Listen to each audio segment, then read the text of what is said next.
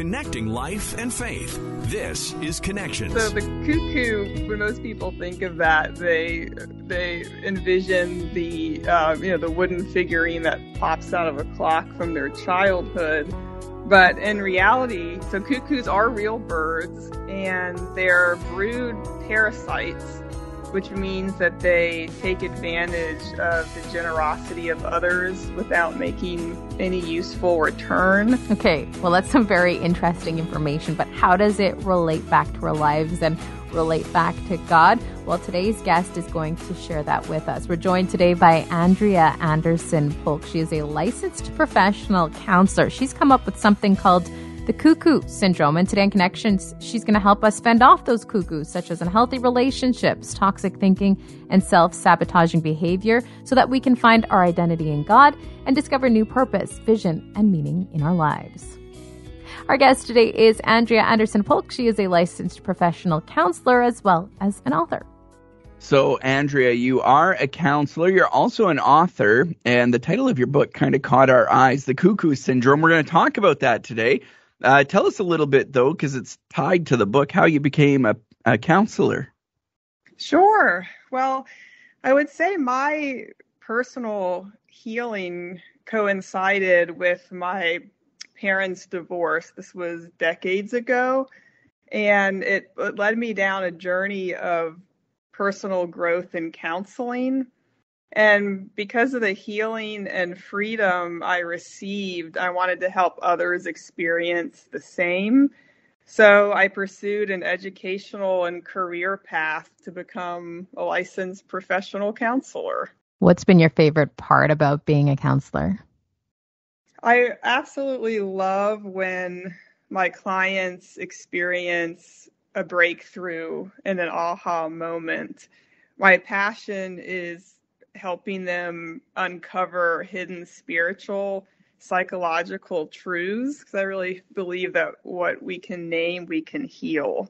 So being able to help give them a name for their suffering, which is where the cuckoo syndrome, the book came in based on the metaphor. We can dig into that a little bit later.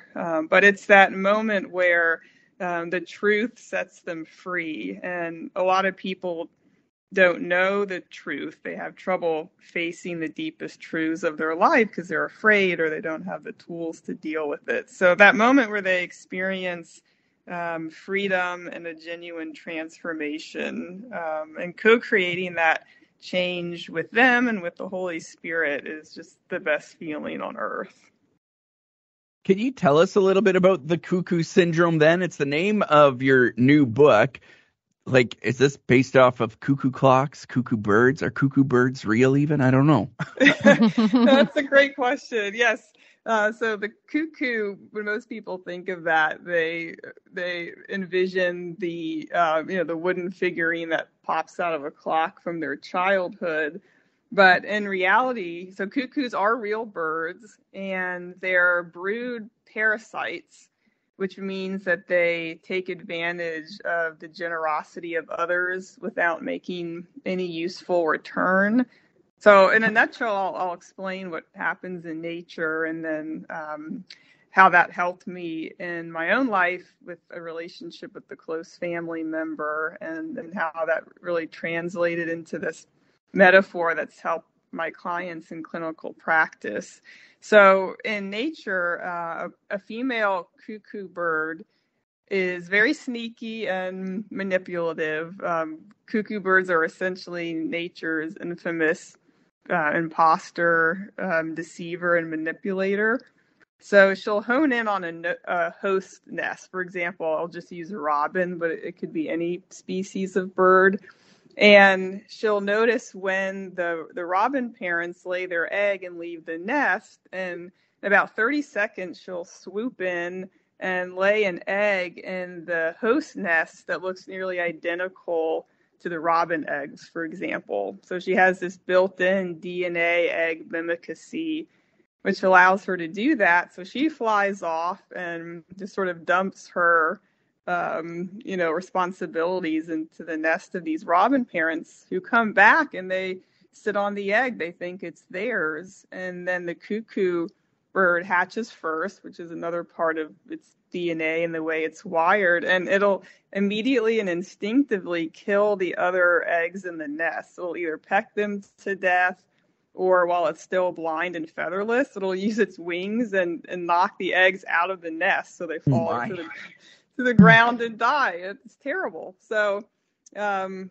then the cuckoo chick has this insatiable appetite where it just exhausts the host parents. They spend their life feeding this thing, and it doesn't even belong to them. And then, sadly, their own eggs never hatch and come to life. So I was reading about this in my quiet time one morning, and I was looking at a picture of it on the internet, and of this sort of grotesque big cuckoo chick and these poor host parents that are being swallowed by it. And I thought, gosh, I was really navigating this relationship with a close family member that had, like I said, I'd been through healing and counseling, forgiven this person, had compassion. I understand why they did the things they did. Even sort of let go of expecting a genuine apology or for them to take responsibility for their actions, because I didn't want to sever the relationship. But I looked at this picture, and it was the first time I had compassion on myself and realized, gosh, I'm in this cuckoo relationship, this like one-sided relationship where I feel like I'm doing all the work and I'm just getting swallowed up by this person's needs and unmet expectations. And I've really sort of lost myself. Like my eggs, my purpose isn't really hatching and coming to life because I'm trying to please the insatiable appetite of this other person and their ego. So it gave me the breakthrough aha moment I needed. And so I laminated the picture I found on the internet, brought it into my counseling sessions, and had so many clients who were in the similar type of cuckoo dynamic where they were stuck and hurt and confused, sort of had this invisible suffering. And, it could be a parent, a spouse, a colleague, a friend, significant other, even a pastor, a mentor. So being able to give them language was really freeing. What's interesting to me about this cuckoo syndrome is that, like the cuckoo bird, it can take on many disguises. So there's the fear cuckoo, the stress cuckoo, the shame cuckoo. It goes on and on and on. Where do we even start with this and understanding the cuckoo syndrome as a whole? That's a great question, Colleen. So the cuckoo syndrome, for example, it could be these one-sided relationships where you're the one who's doing all the work, and you're sort of hosting this dynamic based on your own woundedness, fears, that sort of thing. And it could also be self-sabotaging behaviors like perfectionism, stress, being in fear, shame. So there's all sorts of what I call self-inflicted cuckoos, where we're feeding the insatiable appetite of our own ego, or where, it could be our toxic thinking patterns. So there's a whole host of different ways the cuckoo syndrome can show up. And the number one signal to me that somebody is dealing with the cuckoo dynamic in their life is they'll say, Andrea, I just don't know who I am anymore. I feel like I've lost myself. Because whether it's a sort of a self-inflicted, self-sabotaging behavior or a relational dynamic with someone else, they've sort of neglected and abandoned their own eggs, their purpose in their life. Because the more you feed something, the more it grows, depending on the person and what their struggle is. I really like this metaphor. Like I can stop and I can look in my life and see where the cuckoos have been in my life, or where I've been a cuckoo even. But then at the same time, I get like this tinge of Christian guilt because I shouldn't think that way about people, and I should be filled with grace for them. So how do we balance that out? Mike, I love that question. When Jesus says, love your neighbor as you love yourself, a lot of Christians, like you were saying, they don't realize that they're not loving themselves. They've disconnected from their heart, from their needs, what they want, what they think, what they feel, because they've developed this sort of false teaching around, you should just lay your life down for other people. That's the Christ-like thing to do. And then they don't realize you can become resentful and struggle with anxiety, or, enable somebody else's dysfunction, or, enter into sort of a codependent dynamic where you're trying to save the other person, or like being the Holy Spirit in that other person's life. So I help my clients understand, if you feel, guilty and selfish for really focusing on yourself, that's just a sign you're moving in the right direction of healing, because it is foreign to us, like you said, to focus on ourselves. Yeah, as you were speaking there, I was just thinking, oh, maybe I should, I don't know, I got to think as a theologian here, but it's like maybe I should change that verse to love myself as I love my neighbors, because I feel like I'm pretty good at loving others, but I'm not very good at loving myself a lot. So yes, that is really powerful. He described rearranging that verse, because when we are connected to ourselves and we know who we are and what we want, we're much better able to love other people. And like I said, not get into unhealthy dynamics with them, and not take on the role of, the Holy Spirit. And then also, it just creates more of an authentic relationship between two people when you both know who you are, and one person's not taking advantage of the other person or trying to rescue the other person. One thing you say in your book is that you can't grow spiritually beyond your emotional immaturity. What do you mean by that? So I've noticed that many of the problems that my clients come to counseling to address, for example, depression, anxiety, stress, relationship difficulties, are rooted in the ways they have learned to fear or avoid their emotions. And, especially in our churches and faith-based communities, we're really taught about our thought life, taking thoughts captive, and our behaviors, conviction, those types of things. But when it comes to emotions, I've found that there can be a lot of false teachings around emotion and faith. For example, a lot of my clients come in with believing that emotions are not from God, emotions are sinful, emotions should be ignored, they're not relevant to your spiritual life, or emotion means you lack trust in God, or they prevent you from following His will, or they're an obstacle to faith and need to be disciplined and controlled. And while it's true that we don't want to be dictated to by our emotions, there are still indicators, because if you look at the research of emotion, there are biological realities that occur automatically in your brain and body. So it's not they're right or wrong, good or bad. They're just there. And God created us with emotion.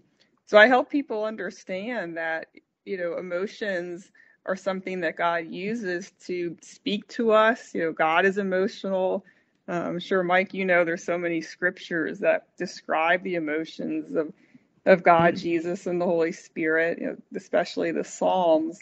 And so I've seen one of the enemy's greatest tricks is to shut us down emotionally, because it's really difficult when you're stuck emotionally to grow spiritually and have, authentic intimacy in a personal relationship with Christ when you're not aware of these very powerful signals that God created us with that contain a lot of truth about who we are, who He is, and who others are.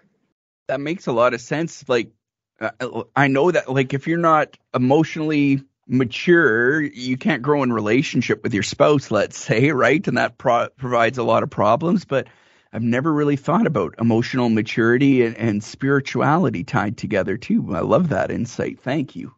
Well, it's been really helpful for my clients and in my own life, and, I can tend to get, angry, and, I've realized something powerful that, anger is a gift. And I have a chapter in the book about that, and how it's really a protection against these cuckoos, because you could be angry and not sin, and a lot of people bury their anger and it can come out in rage or even anxiety and depression. But anger is an emotion that it's designed to be externalized and released off of us to help us set a boundary and have a voice in relationships, so we're not being used or taken advantage of, and also just so we're in touch with who am I and what do I really want.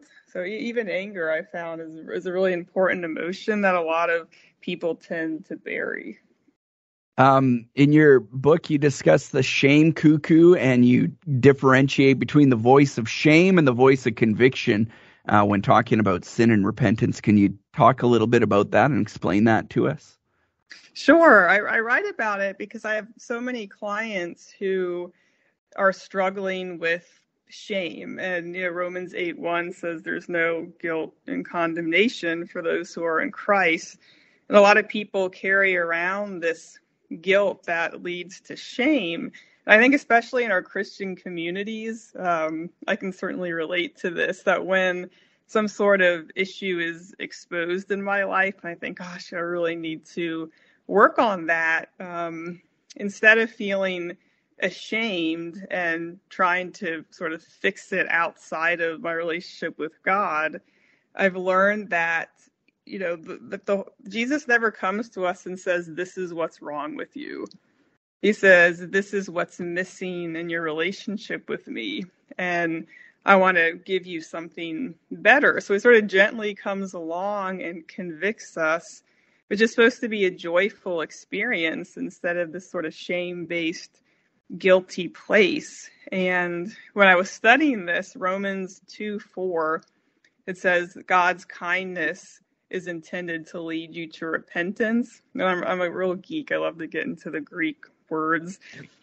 And the Greek word for kindness means a goodness, a sweetness of disposition, a gentleness in dealing with others. So it's not a shame place when God is convicting us. It's this sort of gentle, like, let's look at this issue in your heart. Let's talk about this and bring that to me and let me help you and replace it with something better, something that's missing in your life. Like thinking about the woman at the well, the Lord approaches us in that way instead of looking at everything that's wrong with you. So to bring it full circle, conviction is rooted in love and shame is rooted in fear. Very interesting. In your book, you also talk about the religion cuckoo, and you make a distinction between religion and relationship. Can you explain a little bit about that? Yes. So I've seen a lot of churches and faith-based communities can operate in this place of toxic religion. So not all religion is toxic and hurtful. But when I make a distinction between religion and relationship, I think of relationship in terms of that intimacy with Jesus and being able to come to him, bring our emotions to him. Back to what I was saying about the conviction experience. Whereas religion, when it's used to hurt people, it's more of the rules of religion, elevating man-made rules above the relationship. We're using scripture and the law to try to control people or justify wrong behavior. I think there's still this sort of Pharisee, Sadducee religious spirit that can operate in our churches and faith communities today. Yeah, big time. Yeah. And so I love the scripture, Matthew 15:8-9, where Jesus says, these people honor me with their lips, but their hearts are far from me. They worship me in vain. Their teachings are merely human rules. So, I believe Jesus is after our heart, not a system of rules. And, this religious spirit, the Pharisees and Sadducees, they love the law more than they love Jesus. So I've seen that be quite hurtful to people. I feel like we could do a week-long episode with you, but we can't, unfortunately, due to time constraints. I am excited to read this book. Tell us how we can get our hands on it, and tell us, Andrea, where we can find you and follow along with you. I know not only do you have the book too, but you've got podcasts and things like that. So yes, and I would love to do another episode, Mike and Colleen, about the religion cuckoo. That's actually the chapter in the book that has helped people the most and given them a language to this invisible wound that they carry. But yes, it's a one-stop shop. It's everything you can find on my website. It's AndreaAndersonPolk.com, where to order the book, blogs, podcasts, everything you need to know is right there. I know I'm never going to look at the cuckoo the same way ever again after this conversation. It's like, Lord, why did you make this cruel and clever bird? I guess that nature can be violent. Yeah. They just fall, the state of the fallen world, it applies to everywhere, right? So True. I'm going to buy us a cuckoo clock, Colleen, to remind us not to let people manipulate us. And Yes, great idea. Thank you, Andrea. Thank you, Andrea, so much for joining us today. Thank you so much for having me. It's been a joy. And thank you so much for joining us and for listening today. Don't forget to subscribe. We'll talk to you again on Connections.